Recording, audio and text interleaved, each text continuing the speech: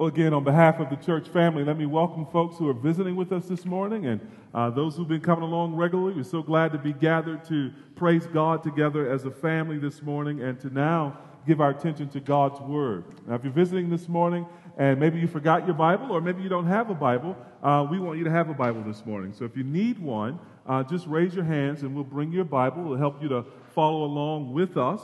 We're going to be in Luke's Gospel. Luke chapter 11, when you hear me say chapter number, if you're new to the Bible, that's the big number. And when we say verse 14, that's the small number. So Luke chapter 11, big number, verse 14, small number. And we're going to be working our way through Luke chapter 12, verse 12. See, you got some hands up. Anybody else need a Bible? Now, if you're here this morning and you don't have a Bible at home, and you would like a copy of the Bible, we want you to take this one as a gift from us. We want you to have God's Word, not only when you're with us here, but to have God's Word in your home. And as we prayed a moment ago, we pray to have it safely written in your heart.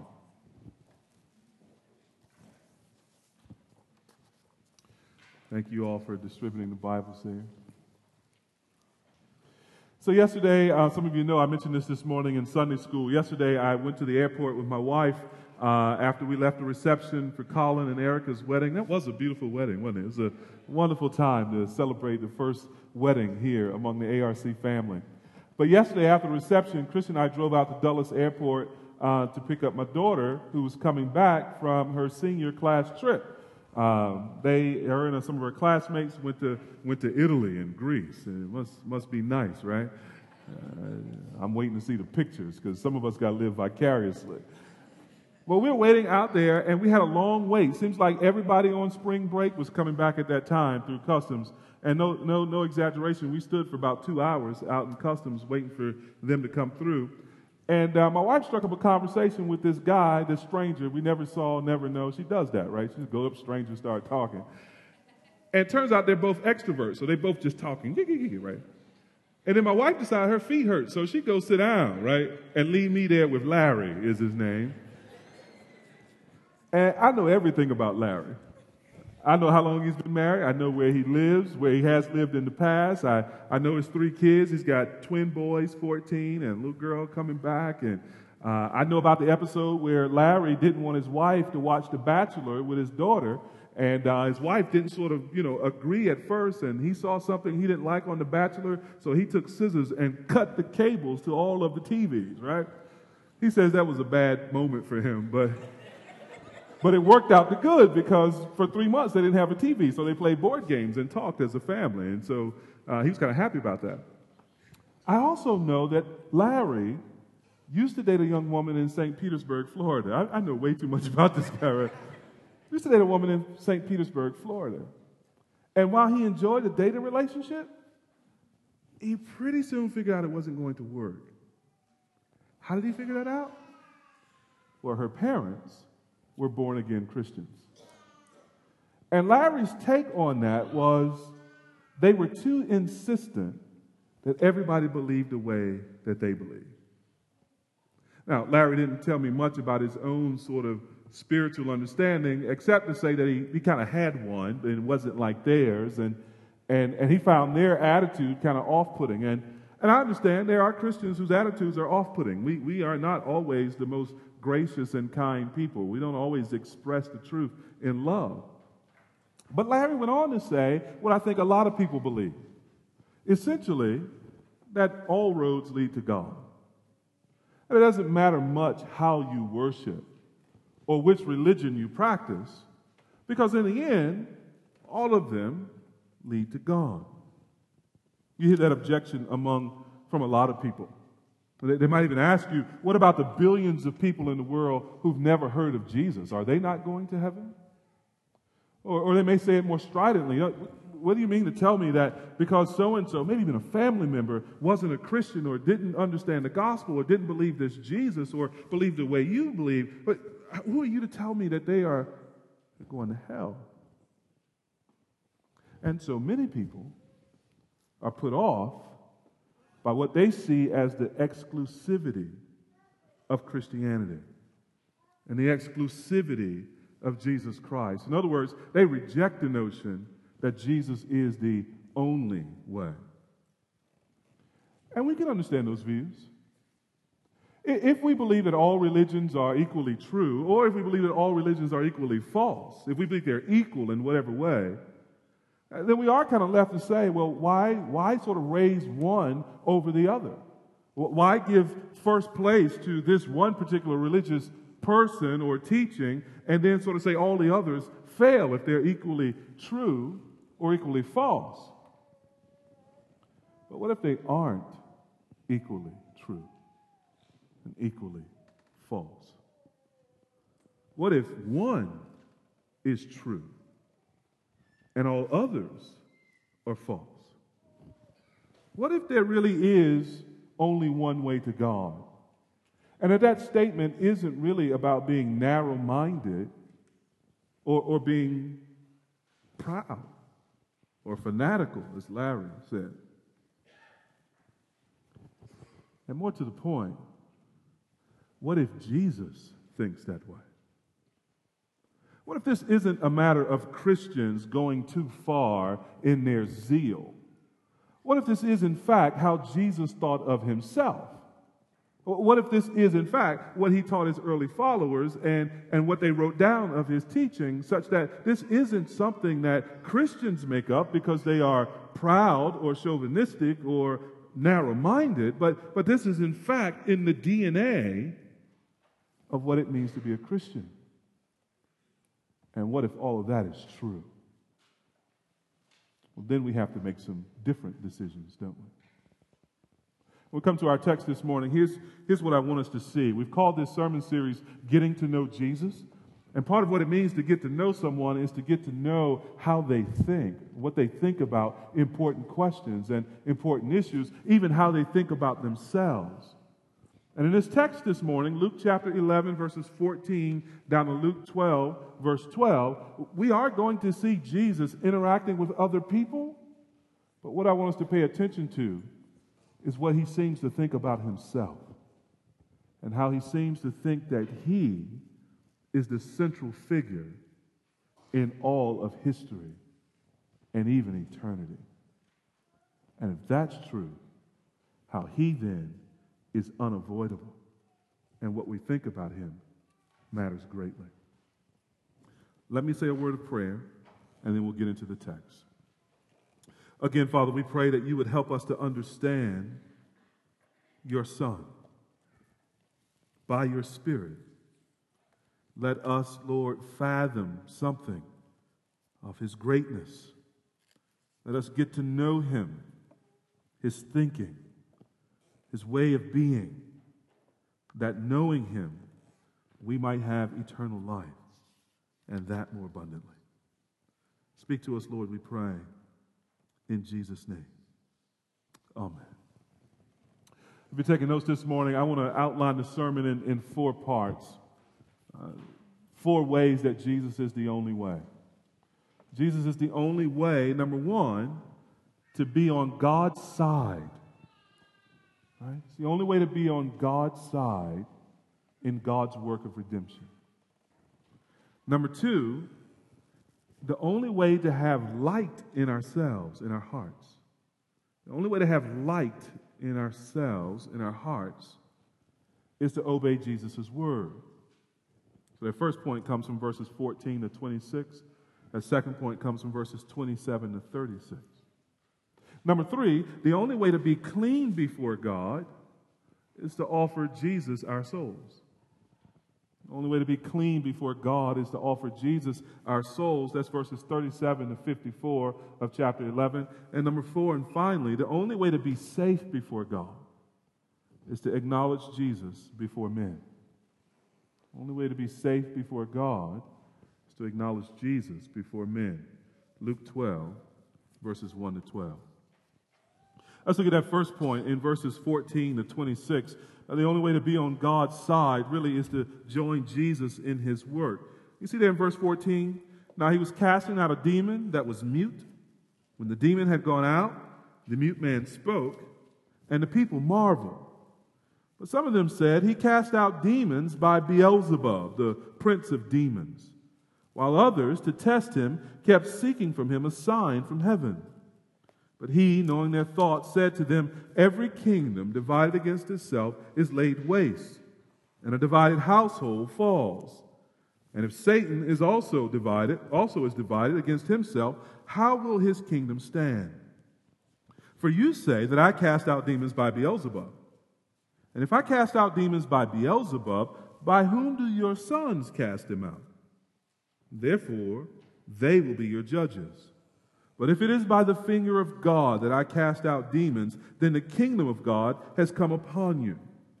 When a strong man fully armed guards his own palace, his goods are safe. But when one stronger than he attacks him and overcomes him, he takes away his armor in which he trusted and divides his spoil. Whoever is not with me is against me, and whoever does not gather with me scatters. When the unclean spirit has gone out of a person, it passes through waterless places, seeking rest, and finding none, it says, I will return to my house from which I came. And when it comes, it finds the house swept and put in order. Then it goes and brings 7 other spirits more evil than itself, and they enter and dwell there, and the last state of that person is worse than the first." See there in verse 14, the sort of simple action there? There's a demon who is mute. He is in a person who is unable to speak as long as the demon is in them. Jesus casts out the demon, and all the people marvel in verse 14. But verse 15 has 2 objections, doesn't it? That there are some who slander Jesus, who say he casts out demons by Beelzebub, the prince of demons. In other words, that what he just did is animated, it's fueled, it's powered by satanic power. And there are others who don't slander, but they're skeptics. Verse 16. They, in order to test him, they kept seeking from him a sign from heaven. Never mind you cast out demons, give us a sign from heaven that you're from God. Now, verses 17 to 26, the Lord addresses the first group. He gives us some teaching really on spiritual warfare. And this text really, just to draw out some simple things from this text, it's really clear that demons are real. Demons exist. In our scientific age, there are many who would like to say that this is just backward superstition, that there are no such thing as demons. And in our religious age, there are many who want to say that there are demons everywhere. The devil made me do everything, right? An extra piece of cheesecake, the devil made me do that. You just see a demon under every rock, right? The truth is in the middle, right? Demons are real, and their activity seems to be concentrated in the Gospels around Jesus and around the breaking in of the kingdom of God. They oppose the work of God. Now, Jesus breaks out into a little sermon with them in some ways on spiritual warfare, but mainly to sort of teach them a point they shouldn't miss. And this sermon has a couple of points. First, he says a divided kingdom cannot stand. That's the general principle in verse 17. If a house fights against itself, it'll soon fall. A country in a civil war, well, it can't go on and prosper. It too will soon fall. And that's the truth in spiritual things as well. And so Jesus says, now, what sense does this make in verse 18? That I cast out demons by the power of Beelzebub. Why would Satan oppose his own army? If he's divided against himself in that way, he will fall, right? In verse 19, Jesus sort of turns the knife on him a little bit. Apparently, there are Jewish exorcists in that day as well. And he asked them the question, so, look, you've got sons that cast out demons. What power they cast them out by? They will testify against you. Then he comes to make the second point.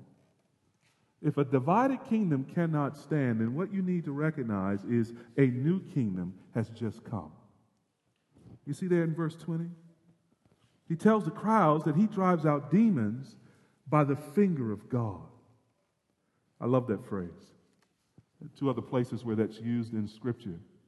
Exodus chapter 8, verse 19, when Moses cast the plagues of the gnats on Egypt. And you remember Pharaoh had his own magicians, and they were trying to mimic whatever Moses did. And Pharaoh turned to his magicians and said, look, man, y'all do this too. Discredit Moses. You call up some gnats. Now, why he want more gnats in the country, I don't know. But that's what the man said, right? And they tried and couldn't, and the magicians said to Pharaoh, "This is the finger of God. This is not trickery. This is no parlor trick. God did that." And then a little bit later in that same book, Exodus chapter 31, when Moses is given the tablets with the 10 Commandments written on it, it says there that the commandments were written by the finger of God. This phrase kind of shows up when God's power and God's revelation and God's kingdom is breaking forth in a new way. And Jesus says here, no, the casting out demons, that's the work of God. That's done by the power of God. And if it's by the power of God, what you should recognize is a new kingdom has come. Notice now the third thing he says. Keeps on sort of talking about the nature of spiritual warfare. Verses 21 and 22, he uses this metaphor of a strong man going into another man's castle or another man's house and defeating that man in his house and evicting him and dividing the spoils. That's what happens in warfare. That's what's happening with Jesus. He's the strong man here. He's coming to the world. He's casting out Satan, and he's taking the plunder and dividing the spoils in the saving of souls. And then he goes down to verses 24 to 26, and he sort of tells this little story about a demon being evicted and wandering for a while in waterless places, but pretty soon saying, "I'm going to go back to what was home for me." And he goes back and he finds the place swept, which is a metaphor for having received God's word, but it's empty. It tells us that the strong man, Christ, isn't living in that home. And so he brings 7 other demons with him, and they inhabit that house again. And you notice what it says there in verse 26, and that man's final estate is worse than before. I think the Lord is telling Israel that he, the strong man, has come. He's sweeping the house with the announcement of the kingdom of God. But if they don't receive him, their end will be worse than their beginning. You can't get better by rejecting the gospel. We don't grow in strength and prosperity and health spiritually by hearing the word of God and walking away from it, by rejecting it, by attributing it to Beelzebub, by attributing it to some other power other than God. That is not the way to spiritual soundness. That's not the way to spiritual health. And there are no bystanders in this warfare. So look with me at verse 23. Jesus says there, "He who is not with me is against me, and he who does not gather with me scatters." Now here's the verse where you get an insight into how Jesus thinks about himself. He puts himself really in the middle of this warfare, doesn't he? He's the dividing line in this warfare. And he says, "I have come by the finger of God, bringing the kingdom of God, doing the work of God." And here's what everybody has to understand. You're either with me or against me. You either are with me in joining me in this work, or you are against me in failing to do this work, and therefore scattering people from the kingdom. But there's no middle ground. There's no Switzerland. There's no neutral country here. You don't get to sort of say, "I ain't in it." No, I know your name ain't Bennett, but you in it. You're in it. All of us are in it. And we're either with him or against him. That's how he thinks about himself. It's one of the ways he's saying the only way to do the work of God is to actually be with me. The only way to be on God's side and to carry out God's will is to actually be with me. And if you're not with me, you're against me. And you're against the work of God in gathering people to himself. Now think about that for a moment. Perhaps you're here and you're not yet a Christian. Let me ask you a question. Have you ever thought of yourself as being against God? Most people don't. These Jewish people were really quite religious that he was speaking to. They didn't think of themselves as being against God either. And here they were opposing the very Son of God. I wonder if you see that there's no middle ground. that in the warfare for your own soul, you're not neutral. You had better not be. You had better be for the betterment of your soul. And the way to do that is to be with Jesus. He's the only way to enter into the work of God, to enter into the kingdom of God. And all of us who are not with him are against him and against ourselves by not being with him. When we talk about Jesus being the only way, we're not just simply trying to be proud and to sort of make Christianity the only thing as if we make that up, or it's because Christianity is great because we're Christians. That's not what's going on at all. We're saying actually the kingdom of God has come into the world through a person, through Jesus Christ, the Son of God. And that kingdom is great. And there are no other doors to it except him. And we tell you this that you might choose the right door. I know there's a door number 1, a door number 2, a door number 3, and you may think there's a prize on the other side of every door. No, there's only a prize at the door marked Christ. All the other doors lead to destruction. But Christ leads to the kingdom and the power of God. The only way to enter that kingdom, the only way to do God's work is to be on his side. But that number 2, that brings us to a second thing. This kingdom is a kingdom of light. And the only way to have the light in our hearts is to obey God's word. Look with me there in verses 27 to 36.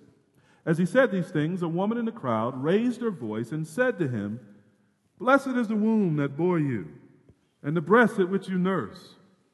But he said, "Blessed rather are those who hear the word of God and keep it." When the crowds were increasing, he began to say, "This generation is an evil generation. It seeks for a sign, but no sign will be given to it except the sign of Jonah. For as Jonah became a sign to the people of Nineveh, so will the Son of Man be to this generation. The queen of the south will rise up at the judgment with the men of this generation and condemn them. For she came from the ends of the earth to hear the wisdom of Solomon. And behold, something greater than Solomon is here. The men of Nineveh will rise up at the judgment with this generation and condemn it, for they repented at the preaching of Jonah, and behold, something greater than Jonah is here. And no one, after lighting a lamp, puts it in a cellar or under a basket, but on a stand, so that those who enter may see the light.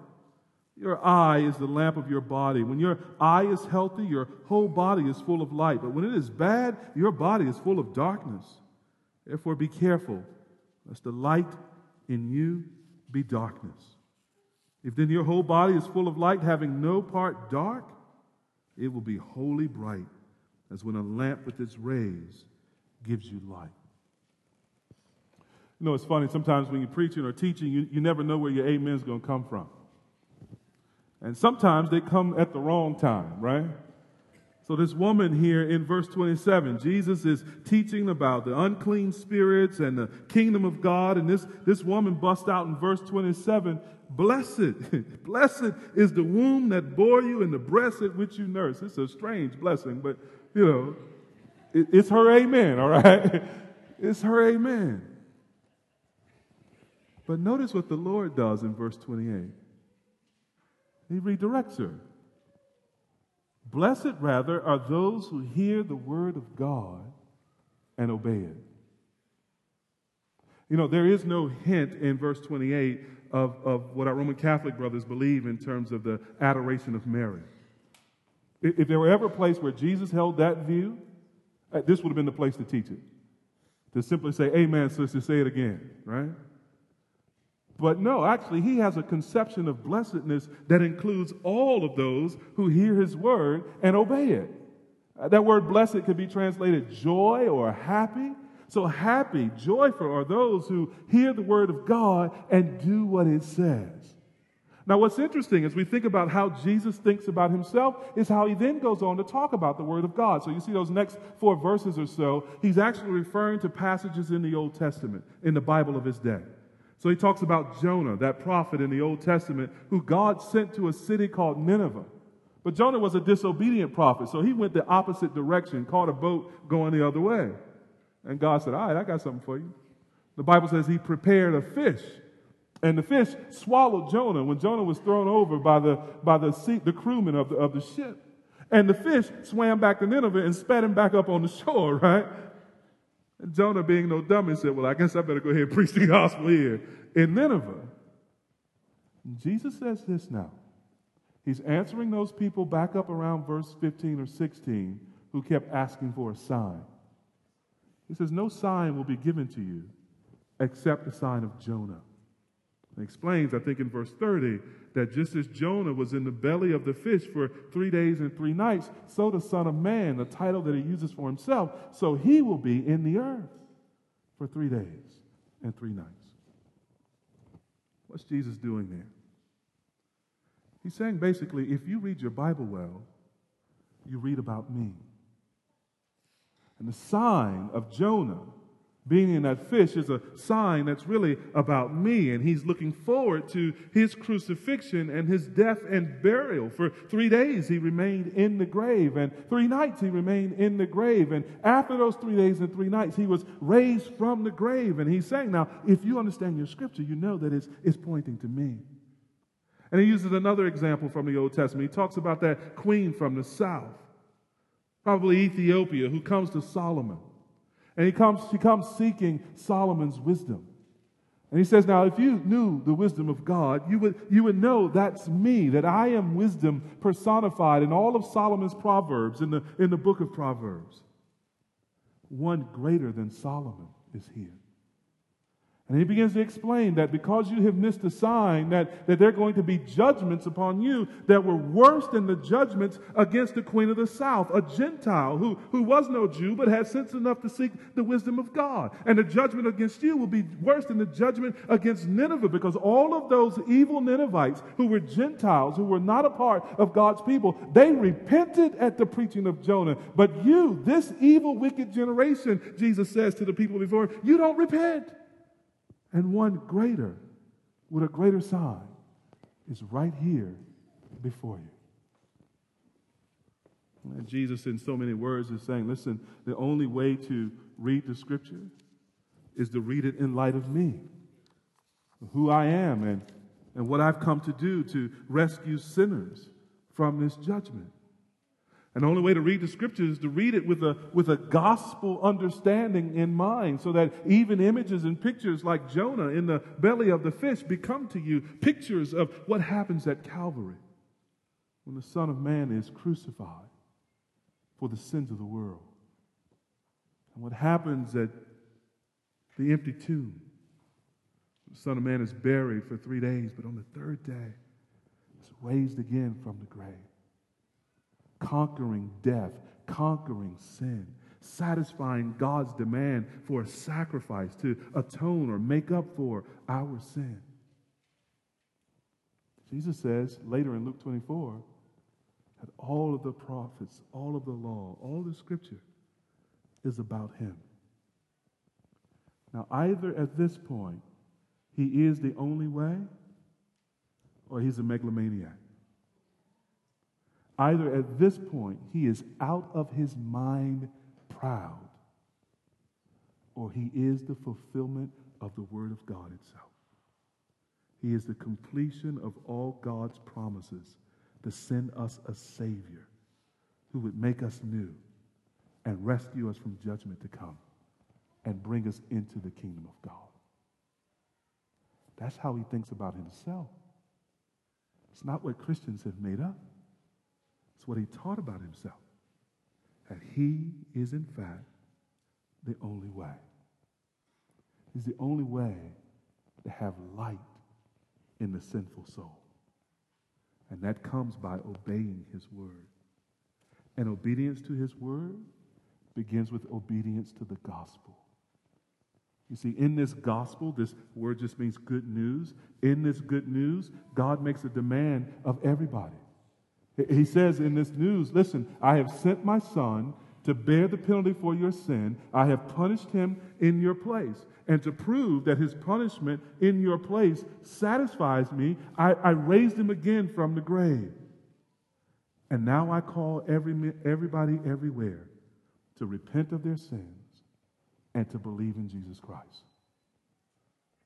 Obedience to God's word begins with obedience to the gospel. Turning away from sin, that's what repentance means, and following Jesus as your Lord and Savior until he brings you home. And if you're here this morning and you've not yet began to obey God, begin by believing the gospel. By believing as true and believing that it is for you that Christ has come and Christ has died and Christ has risen and Christ is coming again. And center your whole life on this Christ and following him in obedience to his word. That's the only way to have light in the soul, is to obey God's word. Which brings us to another way in which Jesus is the only way. Number 3, the only way to be clean before God is to acknowledge Jesus before men. Look with me in verses 37 to 54. While Jesus was speaking, a Pharisee asked him to dine with him, so he went in and reclined at table. The Pharisee was astonished to see that he did not first wash before dinner. And the Lord said to him, "Now you Pharisees cleanse the outside of the cup and of the dish, but inside you are full of greed and wickedness. You fools! Did not he who made the outside make the inside also? But give us alms those things that are within, and behold, everything is clean for you. But woe to you, Pharisees, for you tithe mint and rue and every herb, and neglect justice and the love of God. These you ought to have done without neglecting the others. Woe to you, Pharisees, for you love the best seat in the synagogues and greetings in the marketplaces. Woe to you, for you are like unmarked graves, and people walk over them without knowing it." Verse 45 is funny. One of the lawyers answered him, "Teacher, in saying these things, you insult us also." Jesus said, "Woe to you too." "Woe to you, lawyers, also, for you load people with burdens hard to bear, and you yourselves do not touch the burdens with one of your fingers. Woe to you, for you build the tombs of the prophets whom your fathers killed. So you are witnesses, and you consent to the deeds of your fathers, for they killed them, and you build their tombs. Therefore also the wisdom of God said, I will send them prophets and apostles, some of whom they will kill and persecute, so that the blood of all the prophets shed from the foundation of the world may be charged against this generation. From the blood of Abel to the blood of Zechariah, who perished between the altar and the sanctuary. Yes, I tell you, it will be required of this generation. Woe to you, lawyers, for you have taken away the key of knowledge. You did not enter yourselves, and you hindered those who were entering." Man, you either like or you either love or you hate Jesus, man. You see there in verse 37, he's invited to a Pharisee's home to eat in this man's home. And the Pharisee, now, he's a little bit upset because Jesus didn't wash his hands. It's not that the Lord was unclean. It's that the Pharisee wanted Jesus to submit to their tradition, to their religious rules. And so the Pharisee is a little vexed that Jesus hadn't washed his hands. And Jesus now, in this man's house, said, "Look here, you wash the outside of the cup and the bowl," referring really to the man's person. "But inside, you're full of dead men's bones. Inside, you are rotten and dead. You're a corpse on the inside, but you're pretty on the outside." In Matthew's version of this, he says that you're whitewashed tombs, you're whitewashed caskets, but inside you're dead. You're full of dead men's bones. That's not polite dinner conversation. He's just right in this man's grill, isn't he?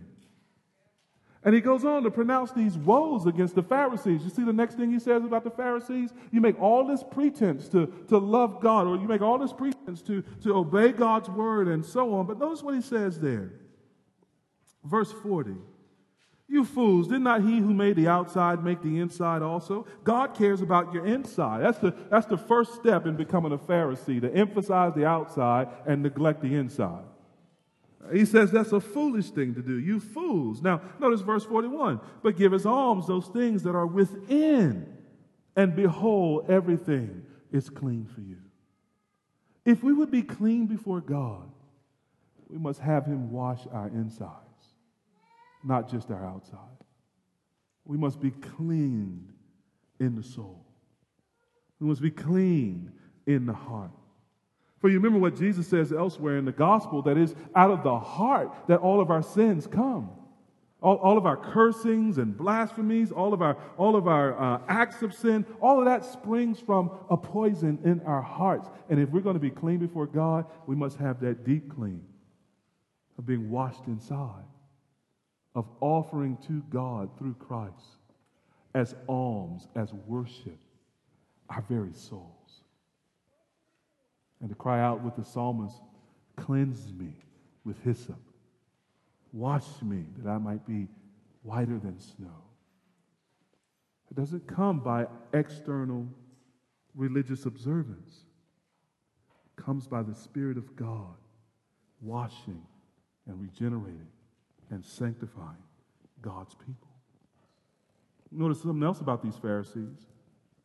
Verses 42 to 44. Woe to you, Pharisees, for you tithe mint and rue and every herb. You see there, they're very exacting about their religious rules. But notice this, and neglect justice and the love of God. I am never more convinced than I am today that the Pharisees are not just some ancient Jewish sect, but they are alive and well today. They are alive and well today. You don't believe me? Open a Twitter account, start a Facebook page, and as a Christian, type the word justice. And watch the Pharisees come out. Just the mention of the word angers them. Just the insinuation that there is some injustice in the world for us to be engaged in. Well, that sets them to gnashing their teeth and sharpening their pencils so they can detail exactly the rules of Christian engagement and understanding, you see, to dot all of your theological I's and cross all of your theological T's and neglect justice and the love of God. Jesus would seem to think that that's not what it means to follow him. That you would do the first and not neglect the second. That you would be scrupulous about following the Lord. That you would be careful about dotting your I's and crossing your T's. But you would also do what the law is designed to do, which is to call us to love of God and love of neighbor. And not neglect that, but pursue that. Jesus here just pressing into the Pharisees in verse 44. Woe to you, for you are like unmarked graves, and people walk over them without knowing. It's like, man, to follow you is to walk in the dark over an open grave. And to fall in and to be buried under religious legalism.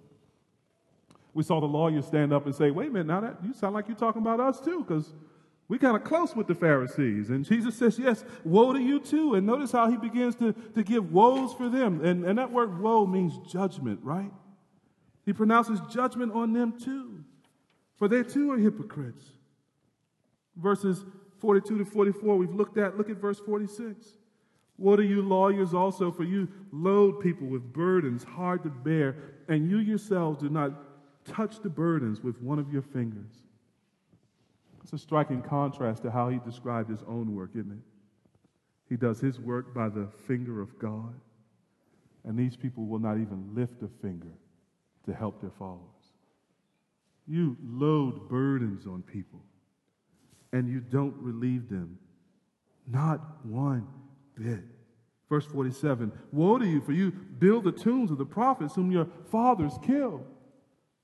He said, listen, you are descended from those persons who rejected God's word and rejected God's messengers, but you think you're different. In fact, you comply with them when you build the tombs and build the mausoleums. You build the record of their lives, but you don't follow the teaching of their lives. Woe to you. Woe to you. Hypocrites, he says to them. And skipping down just a little bit further, he summarizes in verse 52, doesn't he? Woe to you, lawyers, for you have taken away the key of knowledge. You did not enter yourselves the kingdom of God, and you hindered those who were entering. What a devastating condemnation of so-called religious leaders. Having the key, taking it away from people, not entering themselves, and hindering others. It is perhaps the hottest part of hell that is reserved for such a teacher, who, knowing the gospel, will not preach it, who, knowing the entrance into the kingdom, will not point it out, who will not themselves enter, and in fact will get in the way of others entering. This is why Jesus says, woe. The agony of that judgment will be terrible. Let's see the main point in verse 41. Give as alms those things that are within, and behold, everything is clean for you. That's the promise that God makes to every sinner. I love the Lord Jesus Christ, and I love his gospel because it's not offered to people who have themselves together. It's offered to sinners, to broken people, to people whose lives are jacked up, who can tell that their lives are jacked up, who know that they need a physician. He came for those. He didn't come for the healthy. He didn't come for the righteous. He came to call sinners to repentance, and repentance is such good medicine. It's a good word. It's a wonderful word. To turn from sin and to trust in Christ. If you would offer your entire self to Christ, to be his servant, to follow him, he will clean you. He'll make you new. He'll wash you. Feel dirty? Come to Christ. Feel soiled and unclean? Come to the one who will wash your soul. You feel broken and torn apart? Come to the one who will mend you, who will heal you. If you give him the pieces of your life, he'll make you whole.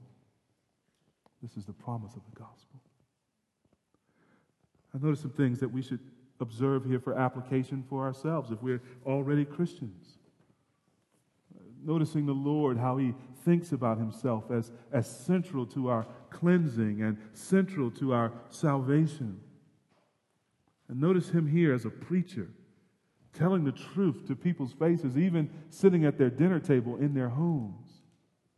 And one of the applications is for the preacher.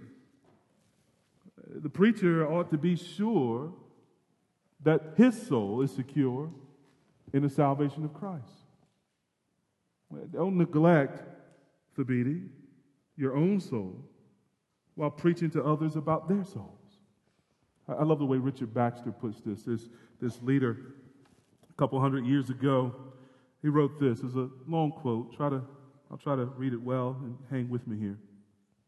He says this to ministers: take heed to yourselves, lest you should be void of that saving grace of God which you offer to others, and be strangers to the effective working of that gospel which you preach. And lest, while you proclaim the necessity of a Savior to the world, your heart should neglect him, and you should miss an interest in him and his saving benefits. Take heed to yourselves, lest you perish while you call upon others to take heed of perishing, and lest you famish or go hungry yourselves while you prepare their food. Many men have warned others that they come not to the place of torment, which yet they hurry to themselves. Many a preacher is now in hell that hath 100 times called upon his hearers to use the utmost care and diligence to escape it. When we say Jesus is the only way, we're not just sort of saying that to you because you're not a Christian. Even the preacher needs to be saying that to himself because it's vital to his soul as well. Here's another application, church. We have to be careful how we hear God's word, don't we? If it is by his word that we are cleansed and by his word that we know him, then we had better not neglect the hearing of his word and the obeying of his word. And we should even love those hard truths, right? Jesus is sitting here in this man's house. I can't get over that. Saying these hard truths to this man. I love the way John MacArthur puts it. Hard truth makes a soft heart. I think that's right. I think that captures the spirit of Jeremiah 23. And Jeremiah writes in verses 28 and 29 of chapter 23, "Let the prophet who has a dream tell his dream, but let the one who has my word speak it faithfully. For what has straw to do with grain, declares the Lord?" He says this, "Is not my word like fire, declares the Lord, and like a hammer that breaks a rock in pieces?" That's what hard truth does from God's word. It falls like a hammer, and it breaks up the stony heart. And God's people, they love that banging on their heart. They love that breaking of the stony places, so that the soft flesh of their new life in Christ is unrestricted and free. So, church, always pray for preachers who will tell you the truth. And if you're visiting with us this morning and you're looking for a church home, you don't have to settle here, but please settle at a church where the preacher will tell you the truth.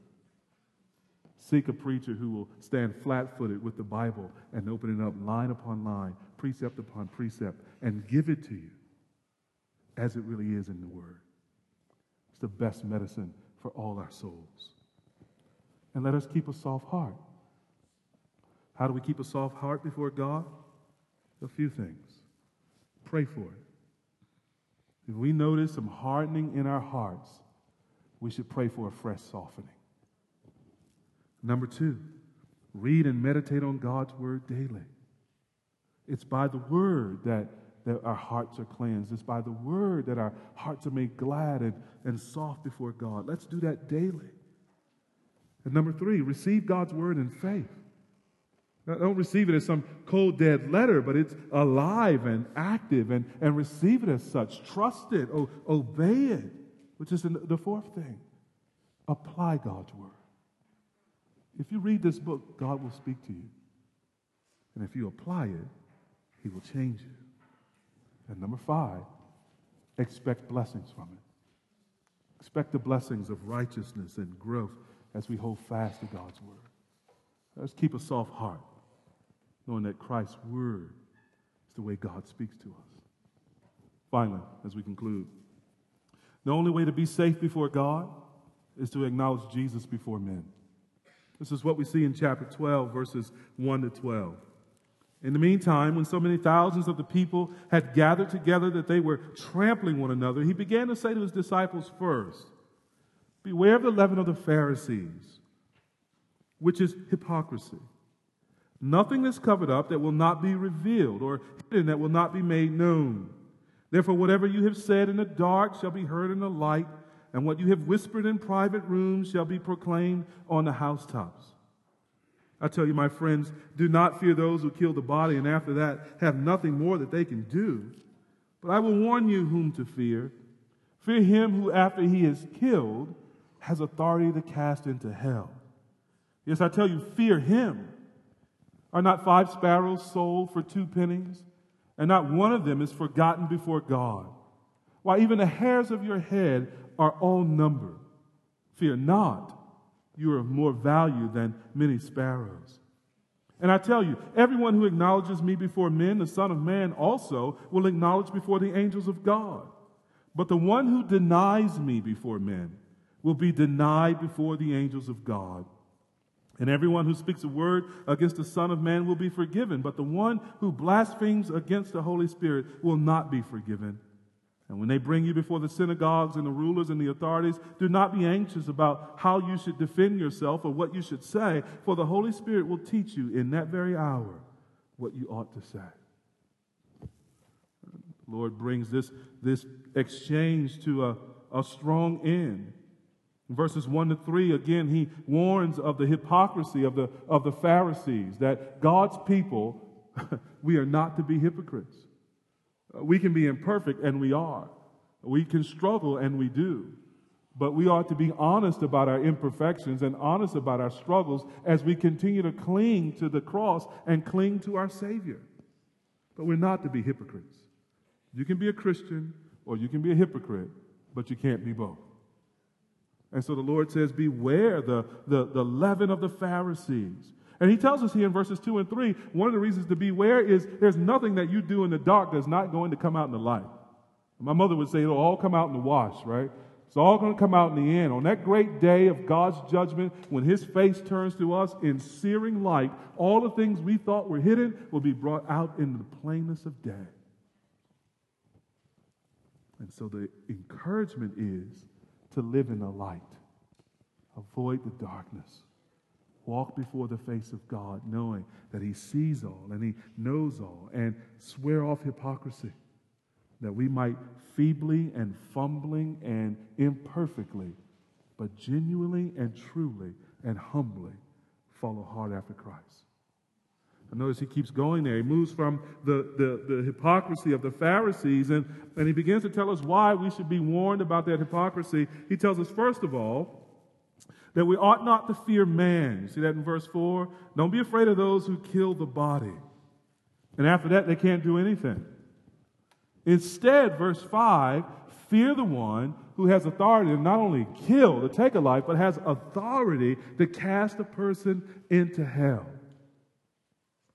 Now, if you get verse 5, that clarifies for you verse 4. And you say, I don't fear no man. If you get verse 5, because there is a God who's greater than every man, to whom I have to give an account. That's the one I fear. Because when I lay this body down, he still ain't done with me. There's a judgment after this. There's a soul that lives forever, and that soul, my soul, has to deal with God on that day. I ain't worried about the buster who can jack my car. I ain't worried about the buster who can rob me going home. I ain't worried about the buster who can break into my house. All that can happen, and all that can be terrible. And all of that, in a certain sense, is fearful, but not in the ultimate sense, not compared to that day when we all have to give an account to God. Because that guy who robs us, that guy who mugs us, that guy who takes our life, he's done. And then he's going to have to give an account to God. Oh, but the one who rejects God and does not fear him, he will never be done with his business before God. Because all of eternity, the judgment of God will rest upon him. And there will be no escape. Hell is not a place you flee to get away from God. Hell is the place where the fury of God and the anger of God in its purity and in its eternal extent is always felt. It's not that you die and then you're free. We die and then we're judged. Either to life because we have trusted Christ, or to hell because we have rejected him. Do not reject him. Fear God, who has authority over life and hell, and flee to Christ, that you might be saved. And then the verses 6 and 7 make more sense, don't they? He's been telling us to fear God, but then all of a sudden in verses 6 and 7, did you notice he turns on a dime? He talks about these sparrows. They're 5 of them are worth 2 pennies. And God doesn't forget a one of them. And then he says, the conclusion in verse 8, even the hairs of their head are all numbered, so therefore fear not. You are of more value than those sparrows. This is a striking paragraph. It begins with fear God who can cast you into hell, and then fear not because you are more valuable to God than sparrows. He's numbered all the hairs on your head. It's an interesting sort of blending of 2 different kinds of fear. The kind of fear that we should feel before a holy and omnipotent God, but also the kind of acceptance and love we should feel if God is our Father. Maybe one way to illustrate this is to tell you a story about my girls. I went to pick my girls up from school when we were in Cayman one day, and I pull up and oftentimes they would be outside talking after school, and little friends would be around. And interestingly, when I would come up, some of them would go away, the friends, particularly little guys. You know, they go away. And one day, Fia gets in the car, and she tells me about this friend. She says, you know what he said? I said, what's that, baby? She said, my friend, let's call him Jonathan. He says, your dad look like he's real cool. That's right. like he's real cool. Like he's a nice guy. I said, but I'm still scared of him. Like, yeah, that's what I'm talking about right there. That's what I'm talking about right there. That's the blend, I think, in this text. It's like, God's real cool. It's a wonderful God. Numbers the hairs on my head. I'm still not going to mess with it. So Jesus tells us there's a way to to honor God and reverence God, to be loved by God, to experience that love that is in fact freeing. And he explains it further, looking down in verses 8 and 9.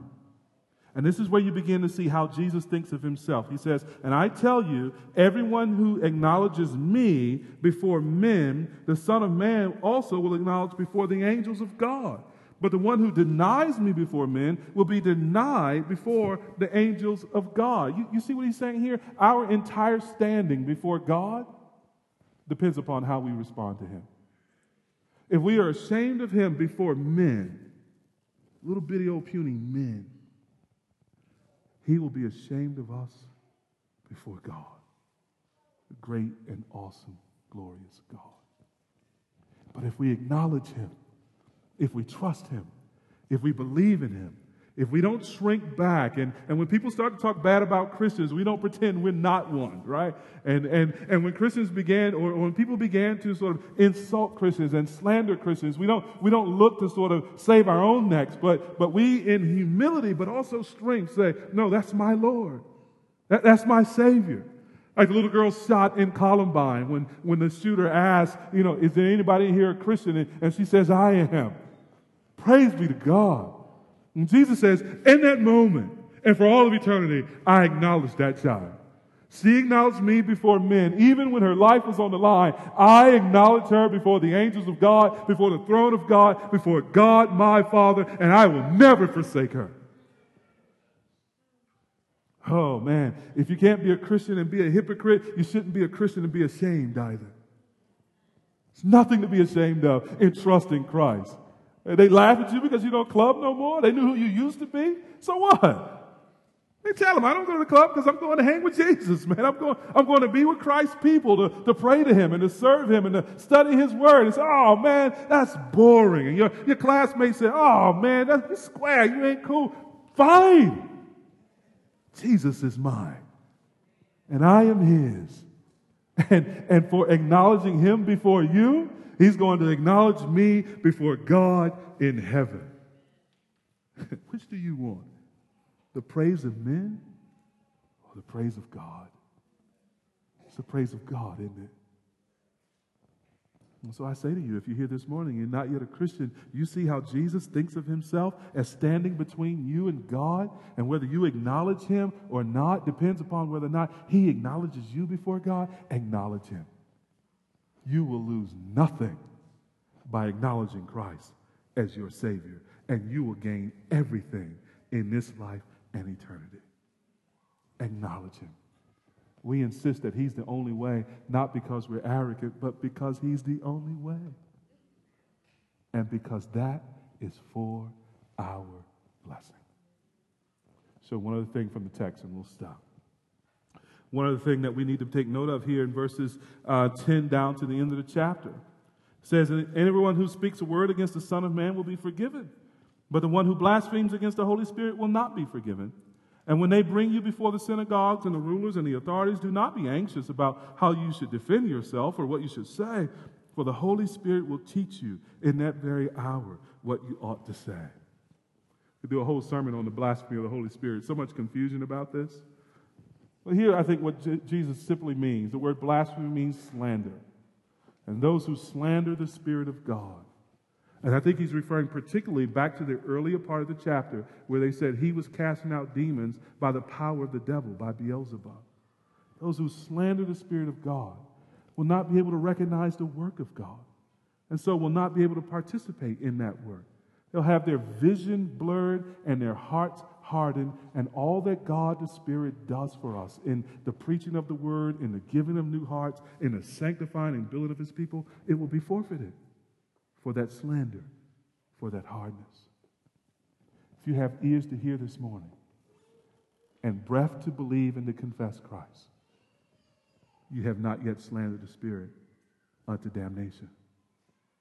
Believe upon him. Repent. Trust in Christ. Even your slander against Christ, if you've ever committed it as I have, the Bible says here, will be forgiven of you. Confess your sin. If God promises you forgiveness, seek it, accept it, enjoy it. And the Spirit himself will be a gift to you, who will be with you when it's time to speak up, as verses 11 and 12 say, who will be with you to acknowledge Christ before men, and will be with you until that day we're in God's kingdom and Christ acknowledges us before God. Jesus is, in fact, the only way to be clean on the inside, to have light on the inside, to do the work of God, the only way to be approved before God. Follow that one way. You don't need many, just one. Praise God, he's given us one.